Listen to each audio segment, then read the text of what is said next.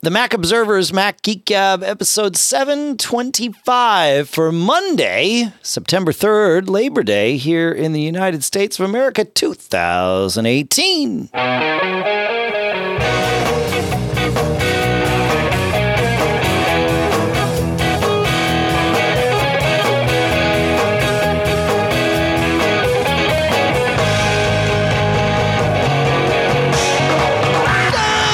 Folks, and welcome to the Mac Observer's Mac Geek Gab, the show where we take your questions, your tips, your cool stuff found, we mix them all together so that there is a product by which listening or even producing the show, each and every one of us learns at least 5 new things every single time we get together.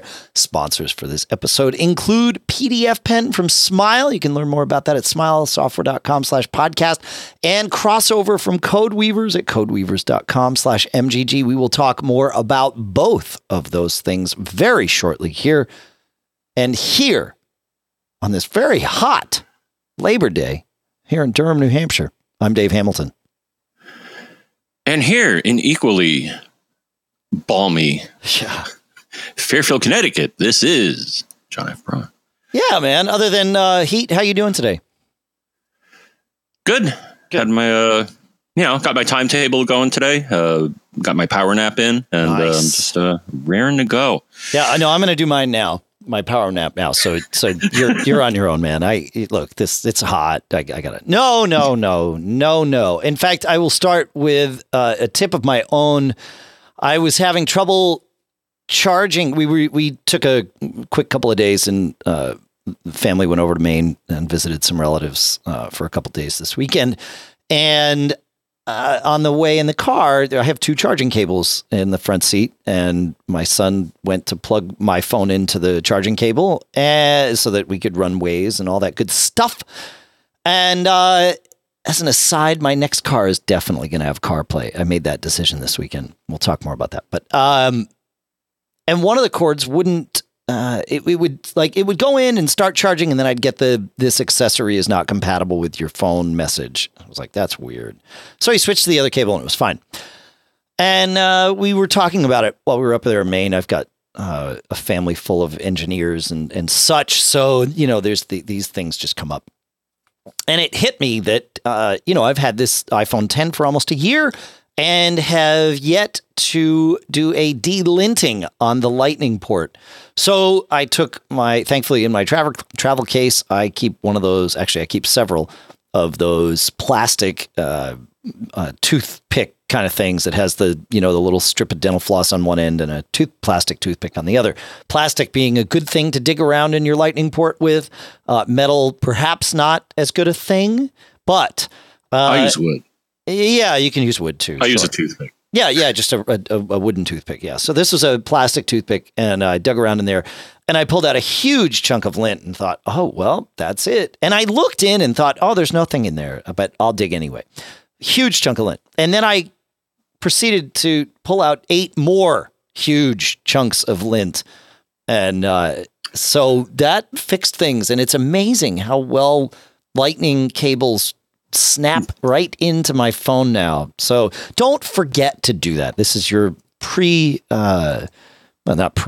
introductory topic here on MGG today. So okay, so it was acting. So there was so much at the bottom of the port that it was like not making a consistent contact, or was it That's exactly right. acting as an insulator, or both? Oh, no, I don't think it was an insulator. That's a good question. No, I would say that it was just packed so densely into the end that it essentially made the port shallower than it should be. And so depending on, the cable and all that, some cables weren't quite going in and making that connection. So, I've always thought that's maybe, don't strike me down, but it's maybe a small flaw in the design of Lightning. And it's not just Lightning. This happens to Android people too. So, oh, okay. I've never had it happen to me with a USB device, whether it be mini or micro or regular USB. I tried my iPad too, and that had nothing in it. But of course, I'm not putting my iPad in my pockets. And that's really where this, is the worst. So, yeah, no, my uncle has an Android phone, and he said, oh, yeah, I got to do this too. And then we talked about how amazingly dense this gets. It's like wood if when you take it out of there. But anyway. So here's how you solve the problem. I just thought about this, a new product idea. I'm sure somebody makes this already, but somebody has to make a plug that you can put into your Lightning port when you're not using it. They do. And in fact, if you are someone that is routinely charging by Qi, right, wireless charging, you may well want to get one of those plugs to cover your Lightning port. Because now that I think about it, that's the only reason that I plug my phone in. Yeah. Otherwise, everything else happens wirelessly. Good point. Right. So that may I've seen these things. They're like these little. They call them anti-dust plugs, or whatever it is. We'll put a link in the show notes. I'll find some. But I've used them before, and they work well. The one actually, and the one that I found right here on Amazon too, but comes with a headphone jack lint plug too. Now, obviously, if your phone doesn't have a headphone jack, don't put that in there. But I found these two. Yeah. So I don't know. It's one of those things that's just how it goes. But I'll put that in the show notes, and we can move on. Right. There we go. Nice. We'll have to look for some of those the next time we're out and about. Yep. Cool. All right. Jumping to, actually, I'm going to jump to, jump to the chat room here, John. Because Brother Jay in the chat room says, where's that chat room at, Dave? MacGeekGab.com/stream. That's where we find it. Thanks. Okay. I should probably go there. Yeah. And that's always there while we're doing the show live. So Brother Jay in the chat room says, for all who beseech an external battery pack, I recommend solely this. I use it with my MacBook Pro and everything else. So reliable. It is unbelievable. And this is the Hyperjuice external battery pack for MacBook. And it's not cheap. It's $499, but it does come with a modified MagSafe power adapter so that you can actually use this thing. This is for pre-USB-C MacBook and MacBook Pros. If you have USB-C, there's a plethora, a whole host of battery packs available because USB-C is way more standard. But we will put this Hyperjuice external battery pack in the show notes. That's pretty good, man. Thanks for the heads up. So. Nice. Yeah. Can't wait to join the club because at this point in time, Dave, I have absolutely zero USB-C devices in my home.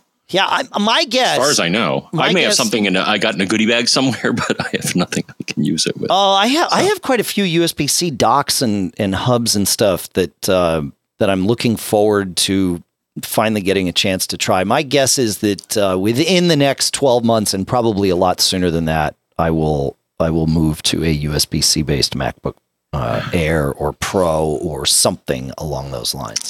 So. The thing is, my 2012 MacBook Pro, mid 2012, and it's still supported, and it will run Mojave, but that is the last OS that it's going to run. But I've been looking, Dave, and I was like, do I want to go through the trauma of the USB-C and adapter hell? Yes. You're going to have to. Well, the thing is, is that I could get a slightly newer machine. And I think I looked, and I think the 2015 is the last where you could get Thunderbolt and USB 3 versus USB-C. I think around that. So there's a model that's like 3 years newer than what I have. So it's not the latest. But I'm wondering if I'm going to have to weigh the options, whether that's the direction I want to take or USB-C. Yeah, I mean, eventually you're going to need to do it, right? Well, like I said, this machine is the last one that's going to run that OS. So if I want to run the next OS, I'm going to need another MacBook Pro. Right, but I mean, eventually you're going to need to go to USB-C. So why kick that can down the road? Why buy a machine that is limited at this point? Like, right? I don't think it makes sense now. If you're going to buy a new or even a refurb machine, and that's the path I would head down, is the refurb path. Yeah. I hear what you're saying. But you know what I mean? It's like you're artificially limiting yourself, really, to avoid what? I mean, it's not that big of a deal. And in fact, I'm just doing it to be difficult. Right. No, well, I've known you long enough. I get that. Yeah. I will mention. But the thing is, I don't need adapters. Well, no, I would, because if it's Thunderbolt and USB 3 are the major connections on the 2015, then I'd have to get some Thunderbolt stuff, which I don't have any of that either. So sure. But I have USB-C or USB 3 stuff, which is why we all do. Well, and anyone that gets a USB-C based laptop would need some sort of adapter, right? Because so many of our peripherals are and will remain USB-A ports. It's just how it's going to go. I really like this Anker's, and we've mentioned it before, but they call it their 5-in-1 premium USB-C data hub. It's so cleverly designed. It plugs into your USB-C port. It's got 3 USB-A ports on it and they're USB 3. It's got an HDMI port on it. And then at the end of this, it's almost just like a little tube. It just seems like a little cable. It doesn't kind of look like a hub, but at the end, it's got a Ethernet port. So you kind of get, for $60, you get exactly what you need. So I don't know. Seems like a good one. I'll put a link in the show notes. Okay. Again. Yeah. Sorry for the tangent, but no, it actually did. Tangent, it actually did come up within the last couple of weeks, because I've noticed the GPU on my machine I'm noticing weird graphics things happening. So I think it may be expiring. On its own. Oh yeah. It's 2012, man. Right. So, that's the thing. Right. We don't. It's really interesting, right? Because it used to be that you had to buy a new, especially laptop, like every 3 years at the outside. And now, that has not been the case for the last almost 10 years, right? You got a 2012 laptop. I've got a 2011 laptop. I know a lot of people with laptops in that vintage that are super happy. And people with the 2014 MacBook Pros are ecstatic still, right?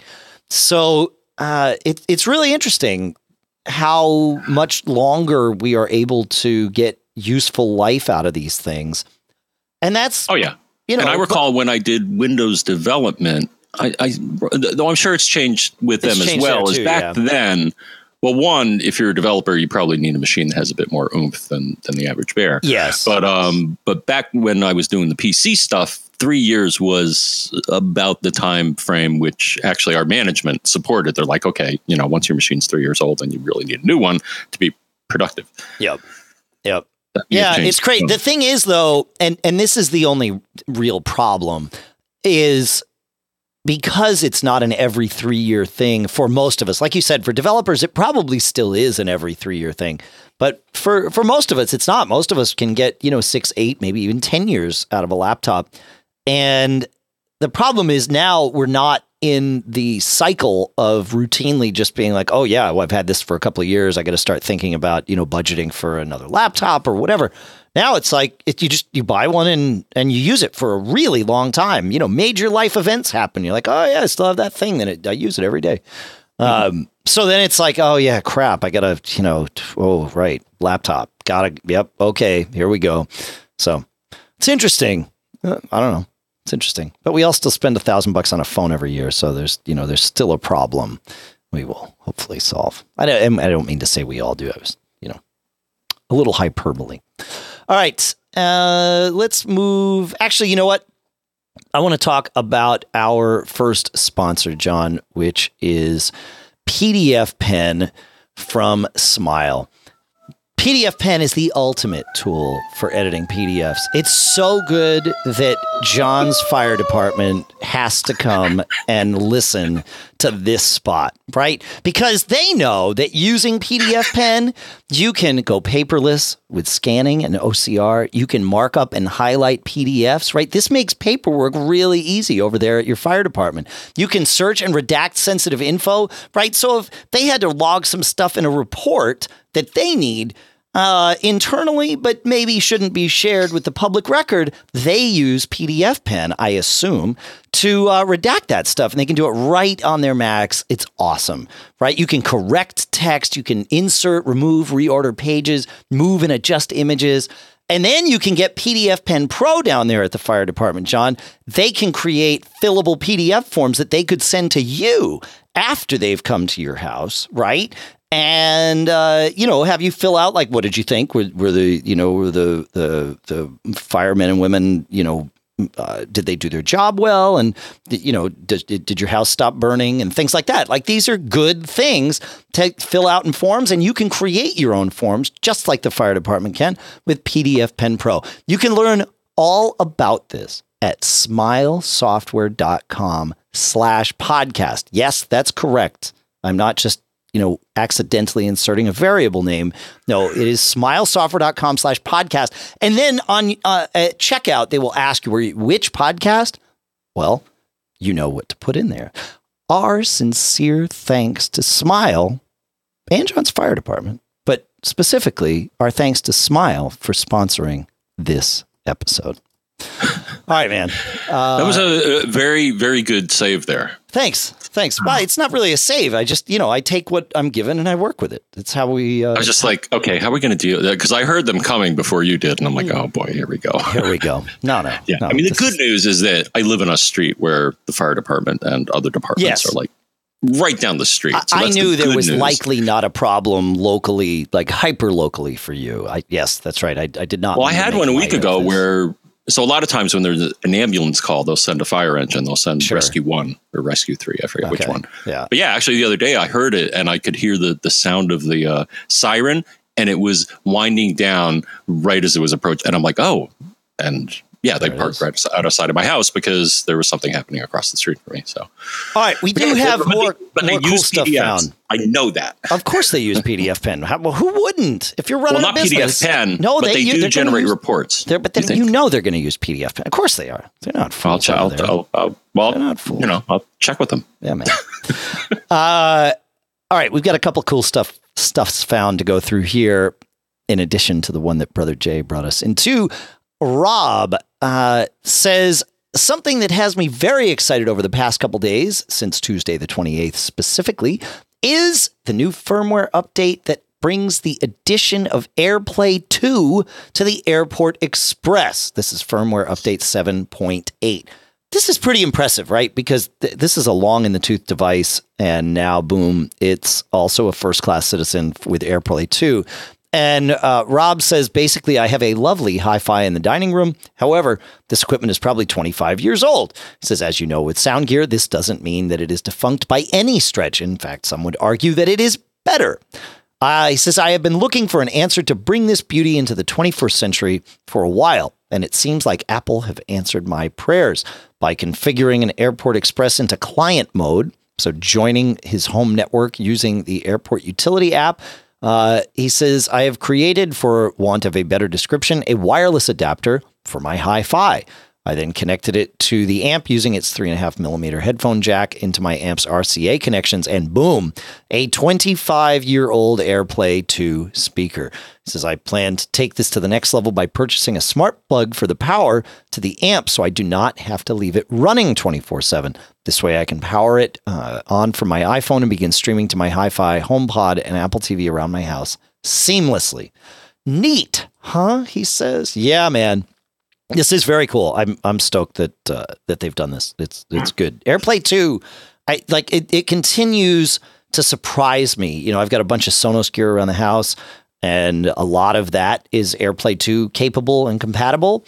And it's really cool to be able to just, say, oh, right, I want this on that speaker, and boom, there it is. Like, I don't have to think about how to get it to my Sonos speakers anymore because it's right there. So very, very cool. Yeah. But the key is that you can have multiple targets is the correct. Multiple simultaneous targets with AirPlay 2. Well, and lots more I upgraded mine too. Yeah. And here's another tip.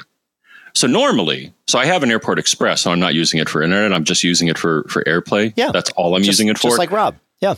And here's the deal though. So if you'd like to know, so every now and then the Apple base stations will blink their light. here's what you want to make sure to do. Because actually, when I heard the update came out through an article on this Mac Observer site, yes, but I was like, well, why didn't my little yellow light blink? Because normally that's what the certain airports do, is when there's a firmware update, the light blinks. Sure. Or for other reason. So running airport utility, there is a box. Make sure you check it, called Monitor Airport Base Station for Problems. Not that a firmware update is a problem, but you have to have this box checked in order for the light to indicate that there's something interesting happening that you should probably know about. And once you run the utility, it'll tell you. It's like, oh yeah, here's a firmware update. So I got it, man. I got AirPlay 2, and I didn't even pay for it. Yeah, right. No, that's the beauty of this, right? Yeah, it's good. It's good. Yep. Now I just need another AirPlay 2 device, because that's the only one I have right now. Yeah, right. All right. Yeah, cool. All right. So speaking of speakers, as I mentioned, we moved my daughter into her dorm room about a week and a half ago now, I guess. And she said, dude, I need a waterproof speaker to be able to listen to music in the shower. And I had the opportunity to check out the Anker Soundcore Flare, which is a waterproof speaker. It's got a little kind of light on it that can do a little pulsing light show kind of thing. It's sort of a little tube, if you will, and with a flare at the bottom, hence its name. It's $60. It actually sounds pretty good. There's an app you can get to tweak the EQ if you're picky like me. And you know what? For the size, it sounds great. It's 360-degree all-around sound, so there's no like weird dead spots or anything. You just put this thing wherever, and it's got this little light, and of course waterproof. Fantastic. $60, and my daughter, checked it out here at the house, and then I figured, well, this would be a good test. Brought it there. She said everybody on her floor comes by to borrow this thing before they go shower. So pretty cool stuff. So wow. That's did she actually say dude when she was conversing with you? Oh yes. My gosh. So yeah, this is perhaps peeling far deeper behind the curtain than are you hearing that weirdness with my sound, John? Or is that just me? No, it's just you. Okay. It's bad, though. Huh. Uh-oh. I need to pause because I can't hear anything. All right, I'm back. That was weird. Let's hope it doesn't happen again. So, yes, she calls me dude when she was in 7th and 8th grade. No, I was helping out a lot with her jazz band. And well, that explains it. Yeah, and she would call me dad, and I wouldn't hear it because there were, 100 kids. And I wasn't it wasn't like every dad was there, but there were other, dads helping out. So I just tuned that out. Should have called you Daddy-O. Yeah. And all the other kids would call me Dave, which was fine. But her band director's first name was also Dave. And so she decided to call me dude because it was just born out of a moment of frustration. She was, she needed something from me. She was calling dad. And then she said, Dave, and no. And finally she said, dude. And I looked, and it was like, all right, well, now I've trained her that's the name that I evidently answer to. So, yep, it's been that way ever since. So, yes. But she also called me John, and I'm now understanding how this works. And she said, dude, I need a printer. And so I said, okay, fine. And I knew she might need a printer. In fact, I already had it on my list of things to maybe send her at some point. So is dude like a lead in to I need No. You Dude, to buy me something, or I need advice. Dude is her name for me. So it's a lead into everything. It's just what she calls me. And so she said, I need a printer. And I went and started researching, all sorts of inkjet printers. Wi-Fi on the printer didn't really matter because joining an IoT type device to the university Wi-Fi is a wonky thing because you have the major login thing that you got to do. So she would have had to have called, the IT department and added the MAC address and all this stuff. And also then once you add it, then anybody on the Wi-Fi can print to your printer. So maybe that's not such a good idea. So I was just kind of looking and didn't really care about Wi-Fi and just wanted to find a printer that people liked. And I did. I found one and I said, do you need a scanner with it or whatever? She's like, no, I don't think so. And then I stopped and I thought, wait a minute, what would it cost to get a laser printer? Because as we all know, she's not getting this to print color. She's getting it to print black and white stuff for her papers for school. Oh, and you ink per page, generally speaking, a laser printer yes, is cheaper in terms of good point. As far as right, the ink versus the supplies. Toner. Yeah, supplies. So it's like, what's a laser printer going to cost? And I found this Samsung Express M2020W. It does have Wi-Fi. Again, we've discussed that has yet to be turned on for. It's a USB printer. It also has NFC if you have a phone like an Android phone that can do that, or a tablet. It's tiny. It fits like in this tiny little cupboard that they have. And it was $60. And that came with obviously a toner cartridge and a USB cable. So in the end, it turned out to be about $10 cheaper than an inkjet printer that I was going to send her. And it's $60. Yeah. So wrap your head around this, my friend. $60. And she's been using it all week. I sent it to her at the beginning of the week. The last time I had to buy a toner cartridge, so a little tangent here, but somebody online, I found a discussion and they were saying, hey, if you want a laser printer that lasts forever, make sure it supports something standard like PostScript or PCL, which are two major languages. Though I don't think this one uses that, but no, because it's USB. Funny. It's not a network device in that. Right. Well, it's a Wi-Fi device, so maybe it does. I don't know. No, I get that, but then I actually looked at my printer. So Dave, I still have my GCC Elite 12/1200, and I looked at the back of it, and it's a PostScript/PCL printer. Right. It was manufactured in November 1999, and it still works with the Mac because it does PostScript. So that is actually older than my daughter.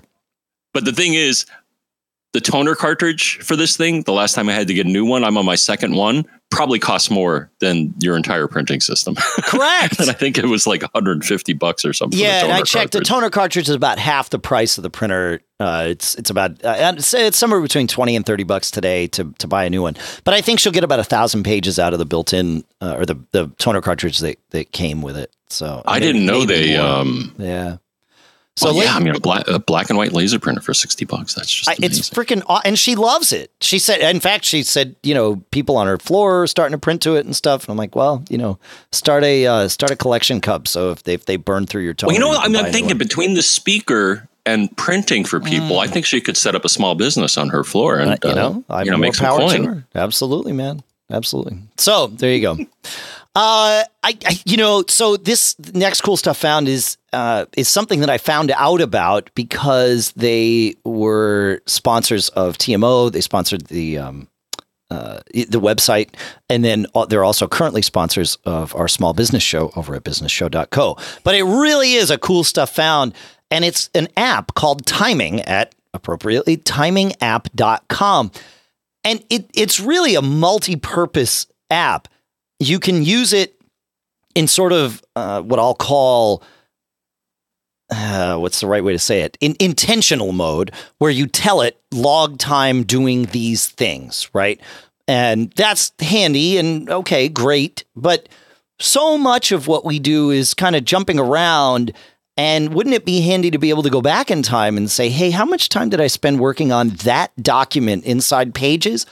That's what Timing does. It pulls it all together and historically creates this.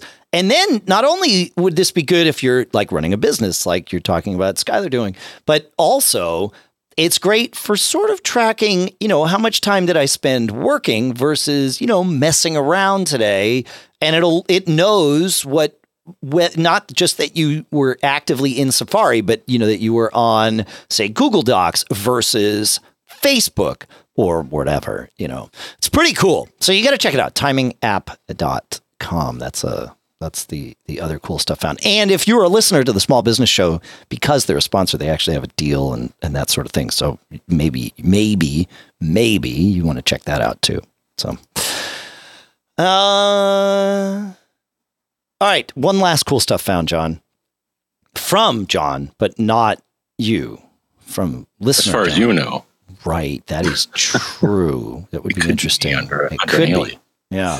So he says, since Telnet went away in the terminal, and this is true as of High Sierra, the Telnet command is no longer in the terminal. And for those of you that don't know what Telnet did, what you would use it for is you would type Telnet, Telnet, space, the name of a server or an IP address, space, and then the port that you wanted to connect to. So I routinely, if I needed to see if if I was doing something and needed to see if our web server was up, I would do telnet space www.macobserver.com space 443 because we run a secure web server. So it's like connect there.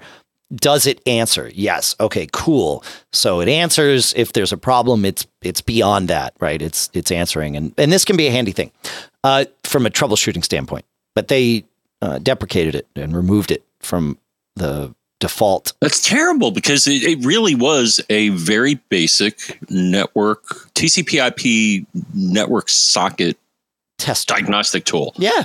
Yeah, totally. But that's not what it was built to be used for. It was actually built. No, but that's what we all used it for. I mean, I did the same thing. Yeah. And so if you go to a web server, you type get space / and then it'll show you the web page. And it's like, oh, is my web server working? Or as you pointed out, just the fact that it responds saying, oh, I see somebody there. It's like, oh, okay, well, it seemed to be working at some level. Right. At some level. Correct. Yeah.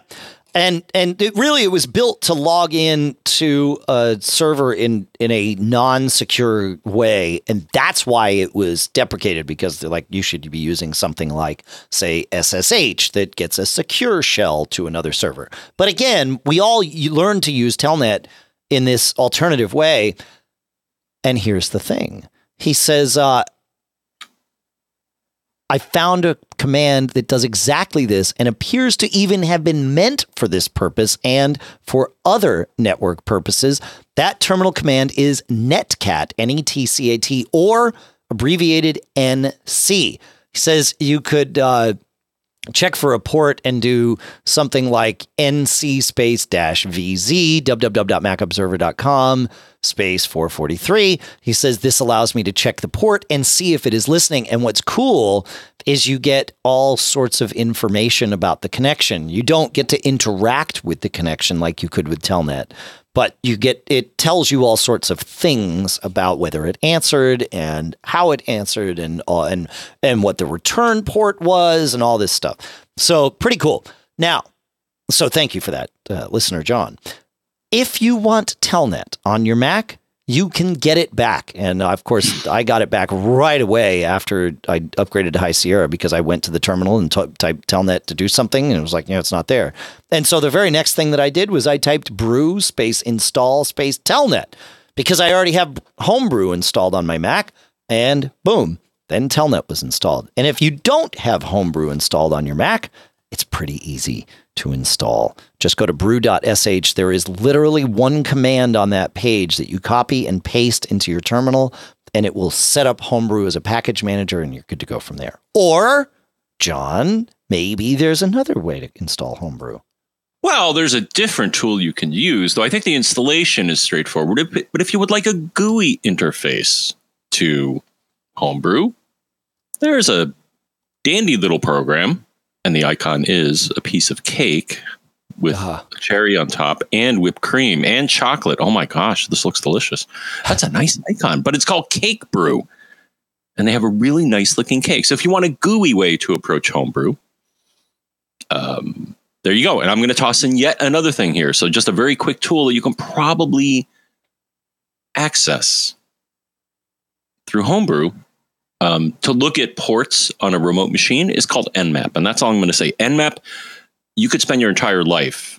There are books written about Nmap. So Nmap is a very comprehensive tool for interrogating a remote computer. Now, be careful if it's not your computer, because what it does may appear to be hostile or overly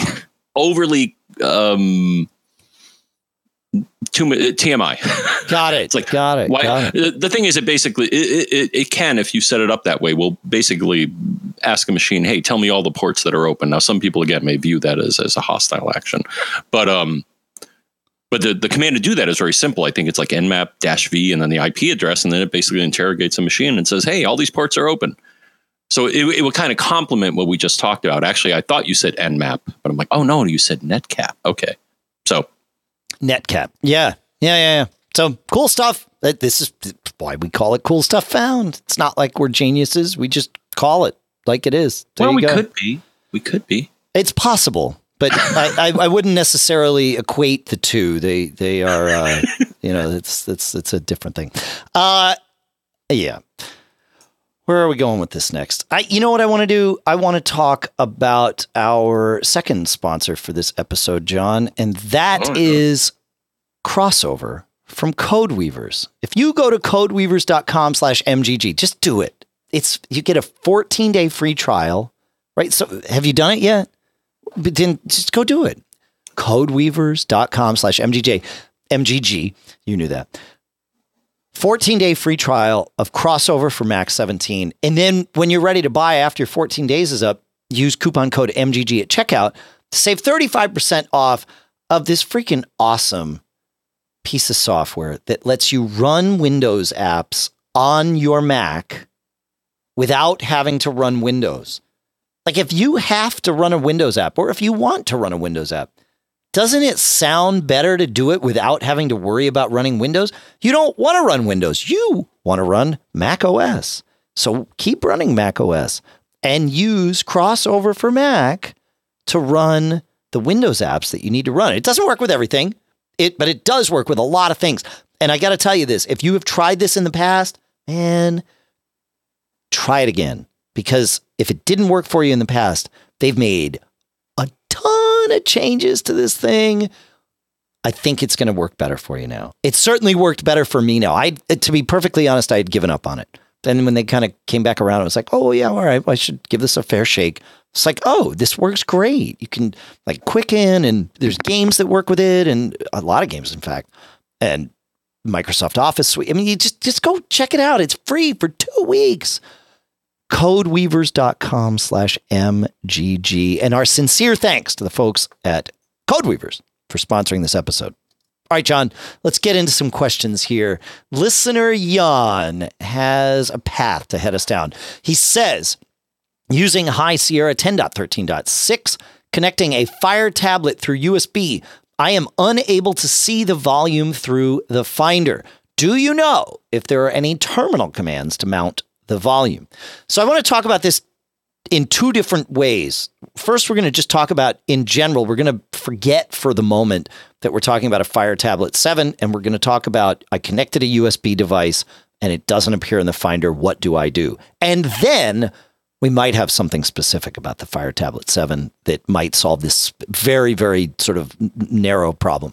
So, well, the first thing I would do if you put in a USB device and you don't see it mount and you expect it to mount, like it's a disk or something that should mount, launch Disk Utility. Take a look there. It's possible that the disk is not sent to auto mount. This can happen. And if that's the case, you'll see it in the list in Disk Utility, but it'll be gray, light gray instead of like black or dark gray. Highlight it and choose the mount button at the top of the screen. That might solve all your problems. You might be good to go. Or if it doesn't appear there at all in Disk Utility, well, then the next place to look is System Profiler. Go to the Apple menu.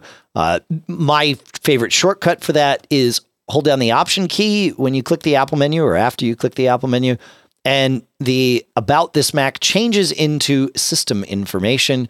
Go to that. That actually launches an app called System Information, which I used to like to call System Profiler, but these things change over time, and we have to, we got to deal with change, whether we like it or not, because we're humans. In there, click on USB on the left-hand side and look down the tree, which is sort of listed at the top, and see, does this device appear on your USB bus somewhere? Does the computer know that there is a thing plugged in? If it's not here, well, then that is a bigger problem, right? If it is here, but it doesn't appear in Disk Utility, it's not announcing itself as a disk. That could indicate a hardware problem, or like we're going to talk about in a minute here, might be something specific about the device. And there are some devices that do act different ways over USB. So you might, like with a tablet or something like that, it might be necessary to go in and say, or a camera. A lot of times with a camera, you have to tell it, act like a disk now, this is what your job is when I plug in a USB cable. And sometimes you just need to choose that from a menu.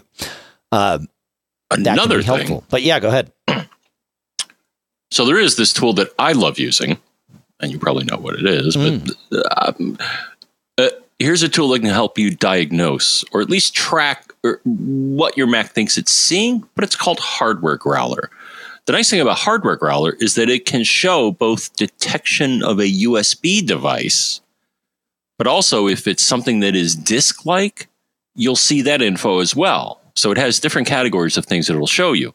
So I find this very useful. So for example, if you have like an external disk enclosure, when I plug one of mine in, it'll initially identify, it'll say, oh yeah, this is a whatever brand enclosure. Sure. And then after a few moments, once it gets done with figuring out what it's talking to, then it'll be like, oh, well, the volume that I mounted. So it's giving you the diagnostics at different levels. So I'd be curious what Hardware Growler would see when you plug in one of these Android-based, as far as I know, Fire tablets. Yeah, it's a custom. It's Fire OS, but it is an Android-based thing, but it's very customized. At least it's been a little while since I've messed with a Fire tablet, but yeah. But you found something for anyone that's having this very, very specific problem with Fire tablets. You did find an app that you need, right? Well, I found some advice, so I searched for help from our friends here at Amazon, and they were like, oh, yeah, well, if you have one of our things and you plug it into your Mac or PC, it should show up. But if it doesn't, and they redirect you, so basically saying, important. Yeah, so first they have advice saying if you plug it in, you should see it on your desktop somewhere. Okay. So it's like, okay, but then they're like, oh, and by the way, this makes me laugh. If you own a Mac computer with OS 10, 10.5 or above, or a Windows XP computer, how old is this article? Oh my gosh. But anyways, they make mention of a app called Android File Transfer app, which sounds like it does exactly what you want here, is it allows you to transfer files or see files. So I see. So if the Finder doesn't see them, this will talk to it in its own way, and that appears to be what this article is stating. I'm trying to find the date on this article, but it's saying it works for Fire Tablet 4, 5, 6, and 7th generation. I don't know what generation they're up to now. Okay, do you know? No, I had one of the very original Fire tablets, and actually, I was really impressed by the thing. And I know people. So I think we're at Fire 8 now, right? But no. Where are we? Fire 7, Fire 8, Fire HD 10. No, these are sizes. I don't know. Fire 8, Fire 10. Yeah. So this could be useful. Yeah. I mean, I wish they date their stuff. Actually, I wish everybody would date anything they publish. Come on, people, get with it. There's some search engine optimization logic that says dating an article can be a bad thing.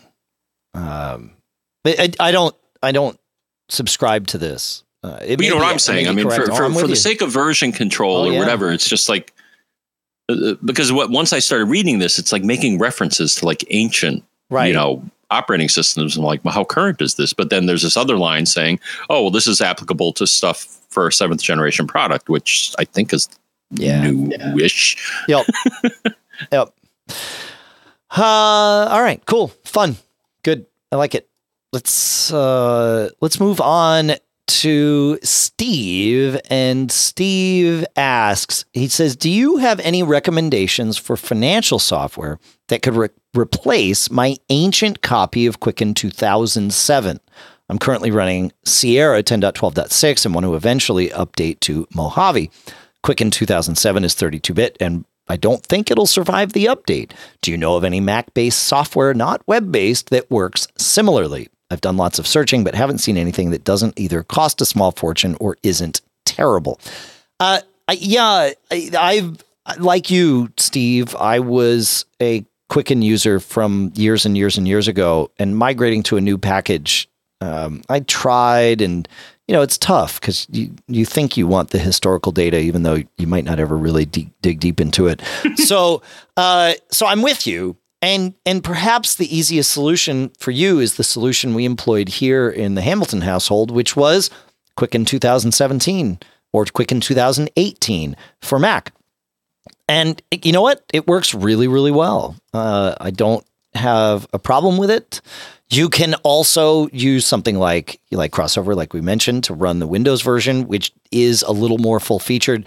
But ever since Quicken left Intuit, they have been a much better. It has been a much better product because it is, singular focus now, right? They're not also thinking about QuickBooks and all this stuff. Quicken is just, that's what they do there at Quicken. So yeah, it's pretty good. And I will put a link in the show notes to it. But that's what we use here, and it works really, really well. And there's a new 2018 version that I haven't upgraded to 2018 yet. I'm still on 2017, and it slurped in all of my old 2007 data and all of that stuff. I'm thinking that's still a possibility. At least I hope so. But there you go. So yeah, that's my advice. What about you, John? What do you use to track your finances and all that stuff? Mint.com. Ah, yes. Very cool. And I believe that's an Intuit product. So Mint is an Intuit product. Yeah, right. That's right. I use that. I think they tried floating out a tax product, and it wasn't based on your income. There are a lot of tax products where if your income is below a certain level, then you get it for free. Otherwise, you got to pay the money. Sure. But I remember them, and I think it was another site I went to, Credit Karma. I think they were offering tax services as well. So there's more people offering free online filing. The thing is, I tried one of them. I think it was the Mint option last tax season. And I punched in some data, and the numbers that came up with just didn't match the, shall we say, creative way that I do my calculations. So I'm like, nope. Yeah. And then I did it on paper, and it said, yeah, you got to pay this much. And then I used their tool, and it's like, well, you got to pay way more. And I'm like, yeah, I'll go with the paper. Yeah. Right. Yeah. I for taxes, because we have the businesses and everything, I have an accountant that does it for us. And I do have the accountant. I pay the accountant to run and file our personal taxes as well. But I always do them on my own, not because I don't trust my accountant, but for two reasons. Number one, it allows me to sort of prepare things for my accountant and have very intelligent conversations with him because I know what's going on with the taxes, and it makes life way easier for him too, which then of course saves me money. But it, it also just kind of, I want to have a sense of where we are. And, I always learn things about deductions from my accountant. He always is able to find more than I do. And I'm pretty good. But I use TurboTax here on my own to process all that. And TurboTax is great because it lets you,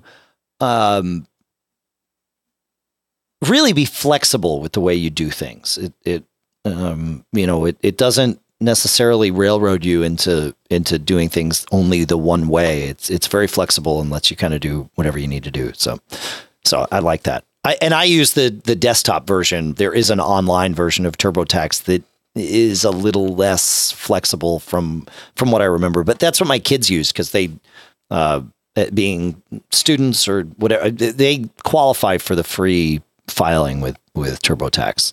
So they do the online thing. So, yeah. Wow, that's good. And I applaud you for making them responsible tax-paying citizens. They have to be. They earn money. They get 1099s or W-2s, and like the IRS does not look too kindly upon people that, because if you get a 1099 or a W-2, the IRS already knows about the income. Right. But I've heard of people that have not filed for free. Oh yeah. But eventually that stuff comes back. They'll get you eventually. Yeah. And then I mean, my kids don't have to pay very much in taxes. It's just the filing. Sure. Yeah. Yeah. Well, both of them wind up with some self-employment income. My son's a referee, and so that's all 1099. And my daughter did an internship for the past 2 years. So they have had to pay. They understand the concept of finding deductions that will help keep them from paying too much and all of that, which is a good lesson to learn. Not sort of outside the scope of this show, but if you want to learn about that stuff. I agree. There's a balance. So small business show, businessshow.co. Pay as little as you can get away with, I think is the the guidance I'd offer. Oh yeah. Well, it's the way I always say it is these are not my rules. So I find my best path through the rules that are written for this. And I don't recommend breaking the law, but man, there are different paths through the rules that will work out to be very different financially in terms of the results. So, yeah. Speaking of financial results, I do want to take a minute and thank all of our premium subscribers for this that contributed for this past week. If you want to learn about MGG Premium, of course, at macgeekgab.com/premium is where you go. On the $25 every 6-month plan, we had the following people contribute in the last week, either newly or in a renewal fashion. Eric WB, Gene R, Bartek B, Bruce W, Randall S, Jim E, Jeff S, Daniel C, Doug S, Rob H, Bob P, Matt C, and Tony B. Thank you to all of you. You rock. On the monthly plan at $10, we have Ev the Nerd. Thank you. Nick S, Robert D, John B, but not this John B, different John B. You know who you are. Thank you. Birds who know. That's right. Beth B, that's correct. Yep. Ward J, Greg S, Olga P, Michael L, Bob P, but a different Bob P than the one I mentioned and thanked on the biannual plan. So distinguish. Jason A, Stephen A, and those were all at $10 monthly. And then Christopher S now at $20 monthly. Thank you so much to all of you. You all rock. Everybody. Just by listening to this show, you rock. And you know that because you contribute questions and things and awesome stuff. In fact, Christopher has a great question, which goes like this. He says, I have a late 2012 Mac Mini with 16 gigs of RAM and a 1 terabyte hard drive that I recently replaced with a new 2017 iMac for my wife. The Mac Mini works fine. It was just getting long in the tooth. The question is, what is the best use of this old Mac Mini moving forward? Do you have any suggestions or recommendations of how I can use it? I don't need it for desktop computing, as we both now have 27-inch iMacs at home, and I have a mirrored version at work. All I carry now is an iPad to and from work for mobile use. All right, Christopher. And Christopher, also a premium member, so thank you for that. As for that Mac Mini, I think about, well, okay, it could become a server of some sort, right? Plex jumps to mind, but in general, a media server. So that could be an iTunes server. It could be, you could run a Kodi server on it if you're so inclined, KODI. You could run Mac OS server if you want to share files and resources, I should say, on your network in a more robust way. You could make it a Time Machine backup server. You could run OwnCloud or Nextcloud on it. We talked about those in the previous episode.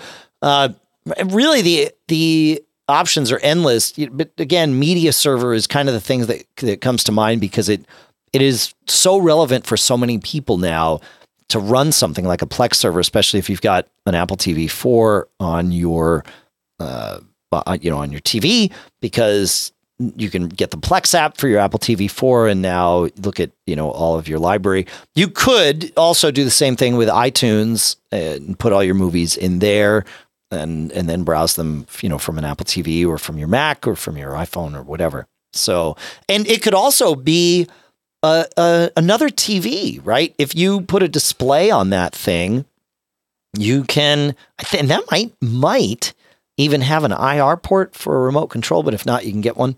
And then you can, yes, right. And then you can run, it could be not just your server, but it could be the thing that displays on your TV, or on your screen, which then becomes TV. So lots of options. What do you think, John? Yeah. Looking at those machines, so I have the 2014. What do I have here? I think I have the 2014, but the 2012 is very similar. The thing is, so it supports, from what I see here. Yeah, I had a 2012, and then I got the 2014, I think. So it has a SATA 3 port for the hard drive that you put in there, but I think it also has a eSATA port. Okay. because I'm looking at the description for the 2012 and later, and it looks like because you could get the option of getting a Fusion drive, that would imply to me that the machine must have more than one hard drive port. So I think that class of machine has both. So what I'm saying is that you can put a drive in there, and unfortunately, and I just experienced this, I was hanging with my family over the weekend, and my mom has an older iMac, and it has a throttled hard drive, and it just makes me sad. So even though it has a SATA 3 port, the rotational drive in there is limited to SATA 2, which makes me, again, very upset. Right. So if it doesn't have a higher performing drive, put one in there. It's kind of a pain to get into and out of. They could have done a better job. I would slow down on that advice and first. Oh, right. Well, I mean, like you said, only because it's a pain to get in and out of there. If the drive doesn't need to be replaced and you're not doing something with it that requires a fast drive, I would frankly just leave the drive alone or hang an external off of it. Because if you're going to put a media library on there, you might wind up wanting a lot more storage anyway. And it has USB 3, so okay. No, I'm with you. Media requires pretty low bandwidth in terms of disk speed. To you can even stream HD stuff or 4K stuff for that matter. Any disk you've got in there is gonna handle that. And I'm just offering it as an observation because when I got my machine, it had the same scenario, is that it came with a 1 terabyte rotational SATA 2 throttled drive in a machine that has SATA 3. So I'm just suggesting that if you're going to repurpose it, you may want to make it as okay. So 2 points here. So I don't know that it needs to be fast. Yeah. But the USB 3 ports, which go at 5 gigabits, may do enough for you, combined with an SSD to give you the throughput that you want, or even a good rotational drive. Okay. Yeah, I was going to say, really, I mean, the only reason not to go with an external rotational is noise. If it is going to be your TV, think about that, because a rotational drive will make some amount of noise. And that, again, once you get sound going and stuff in the room, it may or may not be noticeable, but think about that. So, yeah. Yeah. And he's got 16 gigs in there. So that's plenty for anything. Right. So, yeah. Okay. So that was my only observation. You may want to think about your internal or external media options. Absolutely. Cool. All right. And I'm not. I don't mean to pick on you, John, but this is well, but no. You bring up a really good point that I find for anyone advising people on technology, and I know we have a lot of consultants that listen to this show. And I do like to sort of acknowledge that and even cater to that at times. And this is going to be one of those times. It's really easy, especially in a scenario like this, right, to think about what would I do if it were mine and I were repurposing, or doing whatever it is, right? In this case, if I were doing this. And, right away, John, you went to, if it were mine, I would put a much better drive in. These drives drive me crazy and yada, yada, yada, right? And there's nothing wrong with that. But it is important when, thinking about advising others, like, okay, well, I'm a geek, right? Self-professed, card carrying. So maybe, you're not. And it's always important to remember what the client's needs are and to separate that. And I used to, when we managed the team of nerds down at Computer Nerds in Austin, it was not uncommon, especially when I brought a new nerd on board, that I would get a call, sometimes right away after they'd been out, but oftentimes it was, 6 months, 8 months later, somebody would call in and say, oh yeah, I'm having a problem. So-and-so came out and, months ago, but I'm having a problem with this thing and I don't understand it. It's like, what's going on? Oh, okay. They installed, it would be akin to installing something like, iStat menus, which me as a geek, I can't deal with using a computer without having that. Right. But I know that that's me and I don't need to impose anything on my customers that they don't need and or request. So I always just make sure to think about that when when I'm dispensing advice, and my advice to all of you consultants is to consider the same thing. What does the customer need? And sometimes it does mean saying, hey, if this were mine, I would also put a new drive in. And the reason you might want to consider that now as opposed to down the road is putting a new drive in, replacing a drive once the machine we're going to have to set it up anyway. Replacing the drive now means we get to set it all up on a new drive, as opposed to, 6, 8, 12, 18 months down the road. Oh, we need a new drive. Okay, now we've got to take this thing. It's not that big of a deal. You carbon copy cloner it over and whatever. But it's always good just to, frame I have to frame it for myself so that I'm not imposing my wishes on my customers. I tell them what I would do, explain all the options, and then stop and listen to what they want and then just do it. So there you go. And there have been times where it's like somebody says, yep, I hear you. I want to choose plan B, even though I'm saying plan B is a bad idea. It's like, okay, that's fine. Let's go. All right. Yeah. All I'm going to say is that the reason I said what I said is because I had upgraded my parents' 2012 iMac, which had a SATA 2 throttle drive. It was an El Capitan. And the thing is, every now and then when I'm at their place, I check the machine out and I'm like, you know what? El Capitan, that's, or actually I think I had Yosemite. And I'm like, you know what? It may be time to upgrade it. The thing is, dude, the upgrade took 45 minutes. Yep. In this case, and it's because it was a clunky rotational throttle drive, in my humble opinion. Fair. It should have happened a lot faster. And I was just like, oh gosh, I wish we had ordered this thing with a better drive. So yeah, for sure. Oh no. Yeah, for sure. Yeah. I mean, it's still fine for what they use it for, which is mostly photo management and all that and email. It's fine, but it just made the upgrade process incredibly time consuming. Yep. Versus.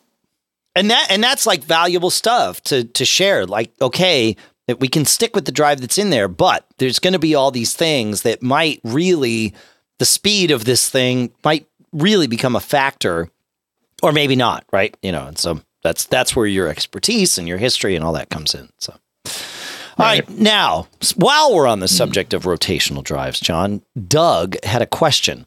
He said, what is the current guidance of using Carbon Copy Cloner on a destination APFS rotational drive? Back in March, the guidance was no.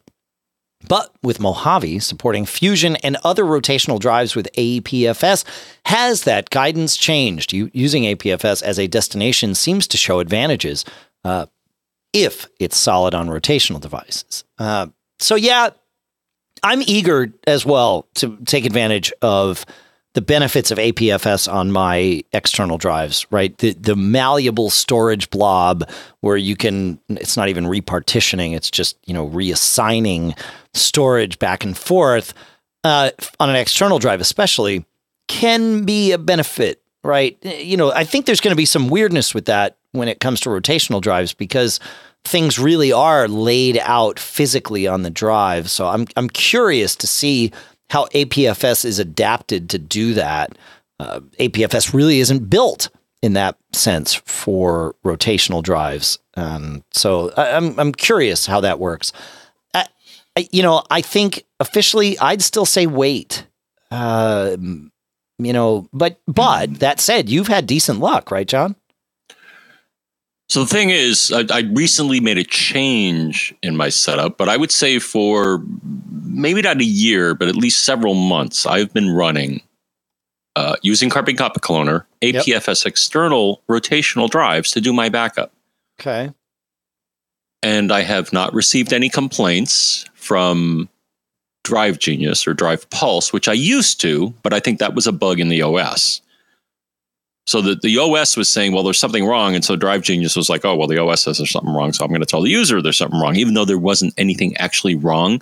Oh, I remember that. Yeah, right. Okay. Because the thing is, in Carbon Copy Cloner it's kind of hidden, but there's an option that basically does a verification. And I think it's called Find and Replace Corrupted Files is an option when you create a backup.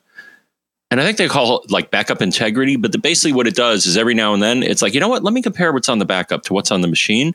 And if anything that's different, I'll tell you about it, which to me was the test of, is there anything really wrong?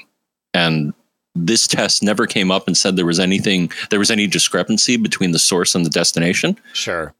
So I'm like, the message is a lie. Maybe not a lie. No, it's a lie. Well, it was doing what it thought. But then also, so you had asked me also, Dave, and so that's why I said I didn't entirely answer the question. You were like, have you ever booted from an external APFS rotational drive? And my answer is no, I have not. No, I don't think you can up until Mojave. I think I can. Oh. I'll tell you why I think I can. Here's why I tell you I think I can, is that if I go to startup disk, I see that drive, even though it's not mounted in my startup disk. I'm convinced if I tried to boot from it, I could. You should test that. I thought I'm going to test it. All indications that I've gotten in that, yes, it shows up in startup disk. To me, that's a pretty strong hint that it's bootable. If it shows up there, right? I would agree with that. I thought I had heard that it would not do it with High Sierra if you put Mojave on it. But it also explicitly, Carbon Copy Cloner says right on the screen for the backup task, barring any hardware compatibility problems, the destination volume should be bootable. So the thing is, everybody thinks that it should be bootable, and I think it even copied over the recovery partition.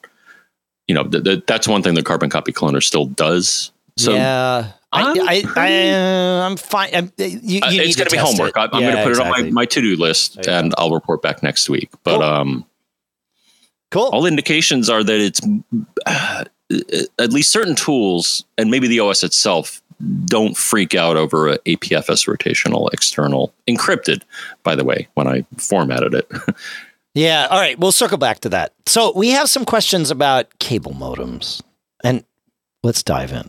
So Harvey starts us. He says, you were recently discussing the variables affecting internet speeds with an ever so brief mention of routers. Speaking of which, I am using a DOCSIS 3.0 cable modem. It's an Aris Surfboard SB 1641 or 6141. He says, for my Comcast Internet Blast service. I regularly receive letters from Comcast urging me to upgrade my modem for faster speeds, but Comcast tech support told me that switching to a DOCSIS 3.1 modem would not increase the speed of my connection. Can you resolve this contradictory advice? And he says that Comcast blast speeds should be 250 down and 10 up, which means it's a little bit more than that because Comcast actually provisions things a little bit higher so that you would get the speeds that you're supposed to get. And sure enough, he says his wired speed tests get him 255 down and 11 up, and whatever he's using to test Wi-Fi gets him 202 down and 11 up. So, would a DOCSIS 3.1 cable modem help? And the answer that the tech is giving you is correct. You are getting your full speeds with your existing modem. So, if you were to remain with Comcast Blast service, you would not get faster speeds. The same provisioning profile, or at least the same limits, would be installed on the modem, and you would still get 250 down and 10 up, or 255 down and 11 up, whatever it works out to be. That would be what you would get. There are two benefits to a DOCSIS 3.1 modem. Number one is the ability to connect to, what is it, OFDM, John, or ODFM? It's a completely different signaling method that 3.1 brings, but it is backwards. All these modems are backwards compatible with the old signaling methods. And with Comcast anyway, you would use that. It would take advantage of that on the downstream to get you up to gigabit speeds, but only if you buy the gigabit package from Comcast, and then they install that profile on your modem. So if you stay with the same profile, it doesn't matter what kind of modem you have. The second benefit, which will affect everyone, no matter what you are doing, if you buy a DOCSIS 3.1 modem, all Cable Labs, which sets the standards for cable modems, said in order to call your modem DOCSIS 3.1, you have to use this new signaling and queuing method called DOCSIS PIE, DOCSIS, DOCSIS-PIE. And essentially what that does is goes a great way towards completely alleviating any upstream buffer bloat, because cable modems prior to DOCSIS 3.1 are awful at this.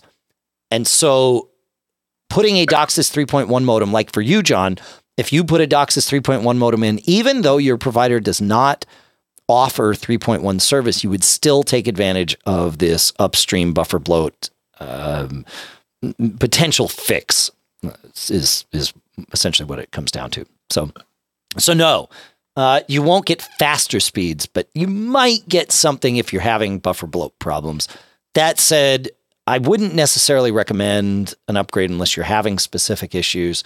But if you are going to buy a new cable modem, thinking about a 3.1 modem has some advantages, including, of course, down the road, you could just upgrade to, gigabit and you're good to go. So that's my thoughts on it. How about you, John? I'm sitting tight. So as I mentioned before, but if you didn't hear that episode. So the thing is, at some point, my provider, which I'm pretty happy with. So it's a Cablevision or Cablevision, Optimum Online. They have another name. It's like all these guys have like 3 different names. I don't know what's up with them. Even yours, right? Is it Comcast or is it Xfinity? Yeah, they're trying to rebrand to Xfinity. Good luck. It's tough. Rebranding is tough, man. Yeah. The thing is, was there anything wrong with the old name? I don't know. But anyways, in their case, at some point I saw a charge on my bill saying modem rental fee. And I'm like, well, where'd that come from? I haven't paid that since I started with you guys like over a decade ago. And they're like, well, yeah, because you changed your class of service, we're going to charge you. And I'm like, okay, well, went online and actually I went to their store and I was able to purchase an Aris Cablevision branded. It actually has Optimum printed on the modem, so it's a deal, so it's one especially made for them.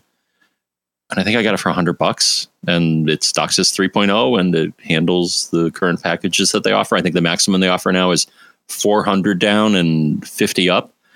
So DOCSIS 3.1 from them doesn't make any sense. So right now, they don't offer 3.1. Yeah, exactly. Right. So So I got exactly what I need at this point in time, and I'm not paying the monthly rental fee. So, all right. And then Scott asks, if I am going to get a DOCSIS 3.1 modem, which one do you recommend? He says, I'm seriously thinking about upgrading to DOCSIS 3.1 through Xfinity/Comcast. Since my 200 megabit service promotion ended and jumped $20, that means I'm only about $24 away from the 1 gigabit service. Hard not to give that serious consideration. And for sure, for me, it was a $17 delta whenever it was that I upgraded, and was like, oh yeah, that's easy. Short money. Let's go. There are essentially 3 DOCSIS 3.1 modems out there right now that you can get as a consumer. There's a fourth. Netgear actually makes a home gateway device, which is a cable modem, and their I think it's a Nighthawk router. I think it's a tri-band router. I mean, it's pretty hoopty, but in terms of just hoopty. yeah, it's good stuff. In terms of just cable modems, there are 3. Right now, John, you are hearing me across our Netgear CM1000, which is their DOCSIS 3.1 modem. But I've also tested the Aris SB8200 and the Motorola MB8600, both of which, all 3 of them work extremely well. There are some people that might argue that Motorola's tech, which is really built by Zoom Electronics, but that Motorola's tech is better than the other 2 in terms of the way it negotiates connections and headroom. But, the reality is that I don't have congestion problems here, so I'm not sure I would ever notice needing that kind of headroom. And mine, the way Xfinity does it is I only connect to the OFDM channel on the downstream. All my upstream is so it's DOCSIS 3.1 on the downstream for my gigabit connection, and then DOCSIS 3.0 on the upstream. And it gives me, I don't know, they say it's 1,000 down. It's more than 1,000 down, but I use a single gig E port. So there you go. 1,000 is where it maxes out. 1,000 down and 40 or 35 up. I think I get 42 up or something like that. So, yeah, any of those three. Really, honestly, at this point, I would look at the price. I'll put links to all three of them in the show notes, and you can choose from there. But it shouldn't make a difference because standards are standards, but then standards aren't always standards. So I guess the bottom line is, you get on the horn and ask them, say, which one do you guys like? In my case, they had a co-branded one with the logo. So it was like pretty straightforward. It's like, I found no compelling reason to not get the Aris, whatever model they recommended, because it seemed to be a fine modem. It was $100. Yeah. It's some providers. It's more than just the standard, though. It's the hardware that's built into it, right? And so that is different from manufacturer to manufacturer. They take the hardware, they build software, and then they. Oh no, I get it. I'm just saying, just check with your provider because they operate the gate. Even though they should let you use any standards compliant modem, they may have a problem with this one or that one. Yeah, right? It's true. Yeah, these three are certified by Comcast, so you can go buy them on Amazon. Great. And you're okay. fine. Yeah, and almost every provider has a list of approved modems, and sometimes we'll hear stories where they get a bit too aggressive about, well, you can only get this model or this model. Yeah, like, yeah, dude. But I think the major providers are pretty cool. And like in my case, Aris is a world brand. It's it's probably going to work just fine. Yeah, right. Yeah, exactly. But it is worth checking the list. I'll put the Comcast list on it. Well, it's you go to mydeviceinfo.xfinity.com. I think is where you can go, and it will. You've piqued my interest because I think I may have some time to maybe research some alternative modems here. There you go. Like I said, next trade show we go to, it's like, hey, you guys got anything? Yeah. Cool. That you think will be better than what I have right now? Right. And then the third question we have, or topic that we have on the cable modem path here, is from Karsten. He says, over the last few years, there have been discussions about cable modems, routers, and so on. I have a question that I do not believe has ever gotten answered. Do I have to reboot my router if I replace my cable modem? He says, Dave, with all your cable modems that you've tested, did you just hook up a new cable modem to your router and it was fine, or did you have to reboot your router as well? He says, like you, Dave, I use a Synology RT2600 as my main router. Connected to the WAN port is currently a 10-year-old Motorola modem, which is then connected to Spectrum/Charter cable. He says, my new modem is a Motorola MB8600 DOCSIS 3.1. And he says, he says, my planned steps are to power off the old cable modem. Yes, I would agree with this. Disconnect the coax cable from the modem and the Ethernet cable. Yup. Connect the new cable modem and connect coax and power. Connect the new cable modem to Ethernet to my router. Power on the cable modem, and then call Spectrum to add the new cable modem to the account because with them it requires a phone call. Wait for provisioning, and then boom, I'm online. He says, so here is where the rub is. Will the cable modem see the router? Yes. Will the router be okay with the new MAC address on the WAN port and just accept it? Or will it freak out because it expects to talk to the old one?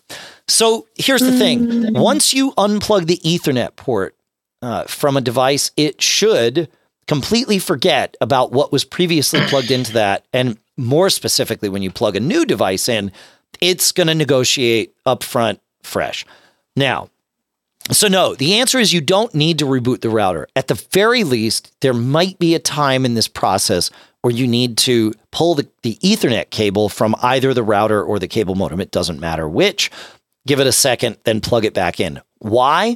Because the cable modem, when it's in provisioning mode, may deliver a different IP range to your router than it will once it is up and running in normal, fully operational mode. And you can either wait for your router to realize this and get the new IP address and new IP range, or you can just unplug and replug Ethernet. And then it will reset because it says, oh, this is a brand new thing. Let's take a look. Now, that's the router. The cable modem on the other side is very particular. And once a cable modem hands out an address to a device, in this case, your router, it will, in most cases, especially for residential service, stop and will not hand out addresses or will not allow any other device to transmit data across it until the cable modem is rebooted. And why is this relevant? Well, with Comcast, you don't do the phone call. You can, I suppose, but you register your new cable modem with your account online and you do it across the cable modem. They have a whole provisioning web page and it's great, but it gets a little wonky trying to do this with a router in between your computer and the cable modem. So what I recommend for anybody that's a Comcast customer, and he's not, he's a, like he said, a Spectrum/Charter customer. So in this case, you're going to do the phone call anyway. You don't need to worry. But to provision the modem with Comcast, what I've found to be, and I've done a lot of cable modem testing and switching them out and all that, the simplest thing is to plug my computer directly in via Ethernet to the cable modem. Go through the whole provisioning process. That way I'm not dealing with a router that's trying to overthink things. Once the provisioning is done, I unplug my computer, I plug the cable into the router, and I reboot the cable modem. When the cable modem comes back up, its memory is wiped in terms of what devices it's seen. Then it sees the router and never doesn't try to hang on to the computer. So hopefully that helps, but it's the modem that you would want to be power cycling, if anything, in this process, not necessarily the router. There you go. That's my advice on this. No, I'm with you. And that's actually so the experience that I had, because I bought a kind of co-branded modem. Yep. Like you said, turned shut everything down, disconnected the old one, unscrewed the cable, screw in the new cable, powder it up. And the first thing that happened is, I was running, Safari. I just want to rewind. You said shut everything down. You just mean shut the modem down. You left your router running. I'm sorry. Correct. I just wanted to clarify. Yes. Yep. Okay, cool. So in this case, yes. So power down the cable modem, disconnect all the cables from it, put the new, hook up the new one, hook it up to the router, in this case, an Eero. And then as soon as I ran Safari, it's like, oh, something's different. And it's like, I kind of noticed that you had something with this MAC address, which is the hardware address of the old cable modem. And it's like, now I see this new thing. It's like, you want to, switch over? And I'm like, yeah. And that was basically all I had to do. That's awesome. I think because it's one that I purchased from them. So they knew the MAC address of it already. And yeah, but I mean, I was actually shocked. I'm like, oh my gosh, it's like, this is how it should always happen.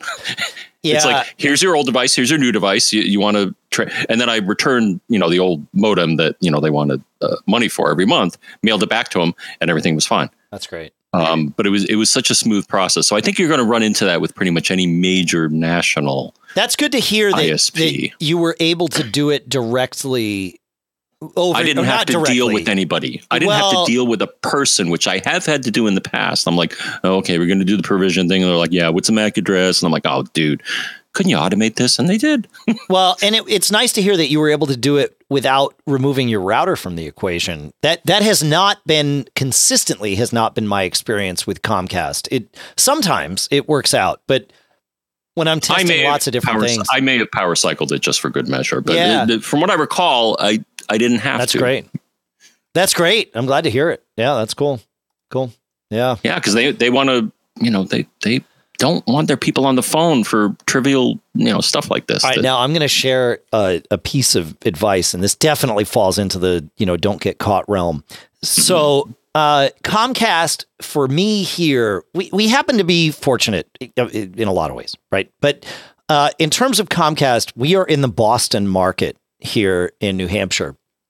And Boston and San Francisco are the markets that Comcast really prioritizes, both in terms of testing new things, which is why I have gigabit service available here and had it before most people, before it was an option for most. Now I think it's fairly common, perhaps not everywhere, but in a lot more places. But we get new stuff, and they also don't mess with us here. There's a lot of, Comcast headquarters is in Massachusetts, and there's a lot of Comcast employees and things like that. So they don't like to mess with things, especially in terms of bandwidth caps. But I figured something out that might be valuable to those of you that do have bandwidth caps.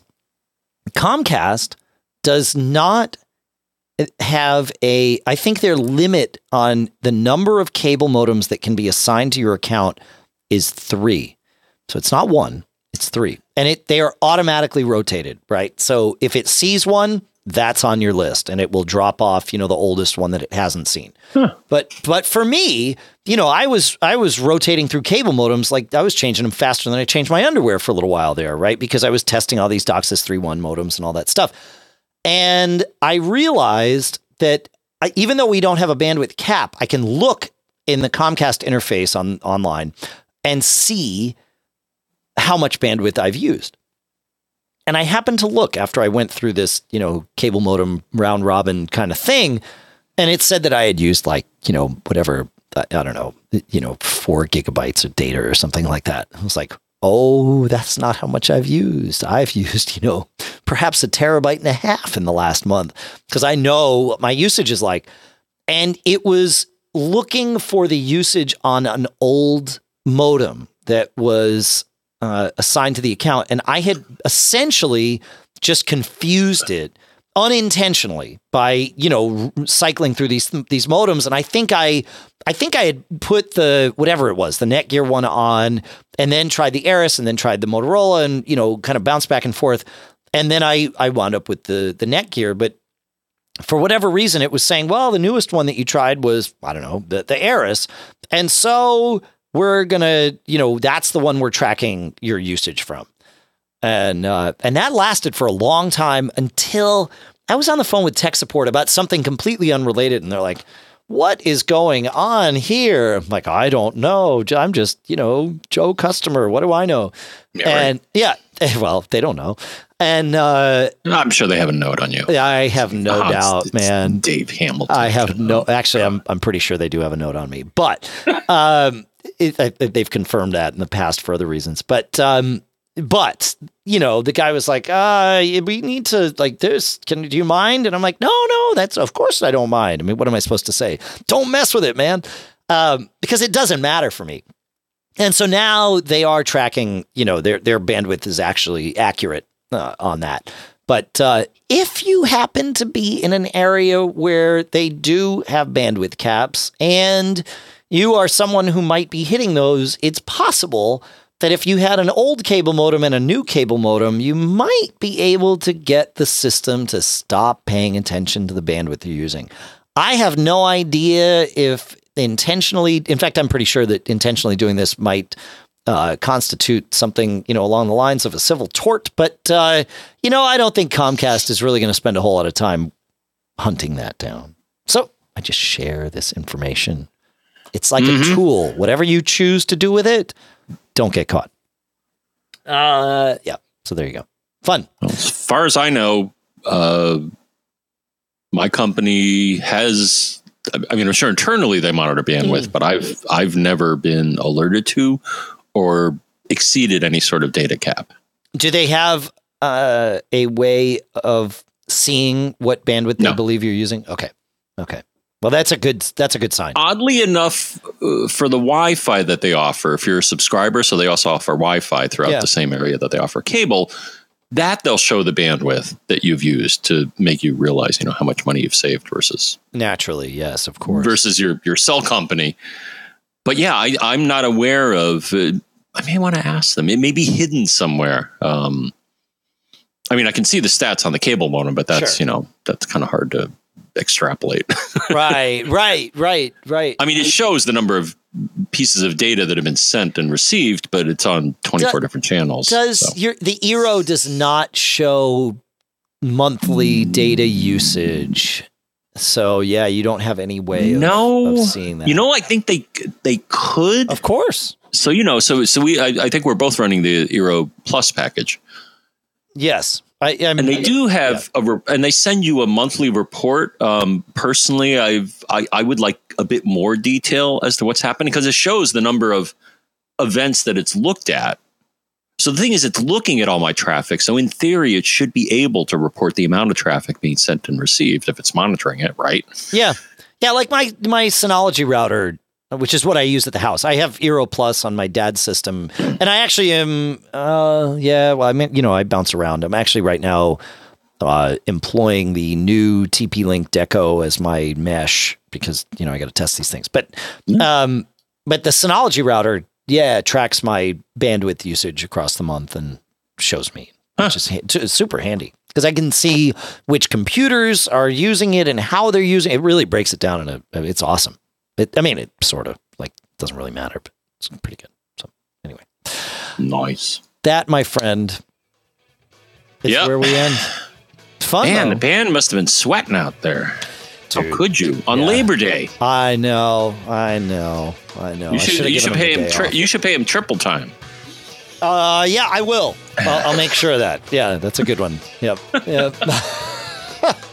Let's see. Feedback at MacGeekGab.com is the place where that's the address. You send in your questions, your tips, your cool stuff found, whatever it is. Send it in.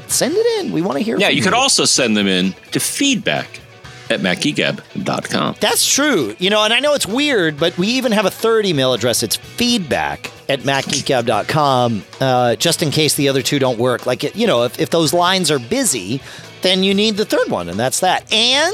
And if all three lines are busy and you really want to jump to the top of the queue, premium at MacGeekGab.com is available to all of you who are premium subscribers. So feel free. In fact, I encourage you to use that if you're a premium subscriber. And if you're not and you want to become one, and that's something that's possible for you, great. We'd love to have you. If it's not of interest or possible, that's also okay. It takes all of us to make up the Mac Geek Gab family, and that's a beautiful thing. 224-888-GEEK is the number that you can call and leave us a voicemail or text.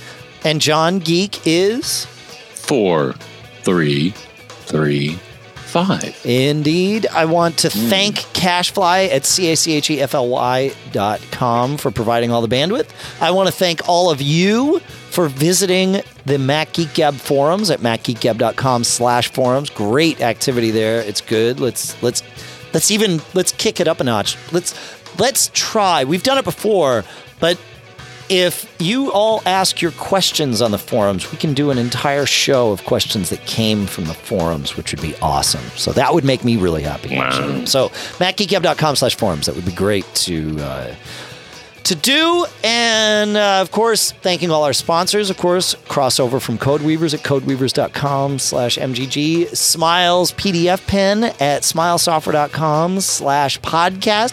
Otherworld Computing at macsales.com. Barebones Software at barebones.com. Ring.com/MGG. Some good deals there. Good stuff. Thanks for hanging out with us, folks, on this Labor Day or after Labor Day, because that's probably when you're listening. It's always fun. We always appreciate it. John, 3 words. 3 words. What are they? Oh, not those 3 words, but the other 3 words. Okay. We'll talk about the other 3 words at some point in the future. But the 3 words I think Dave is referring to is don't get caught.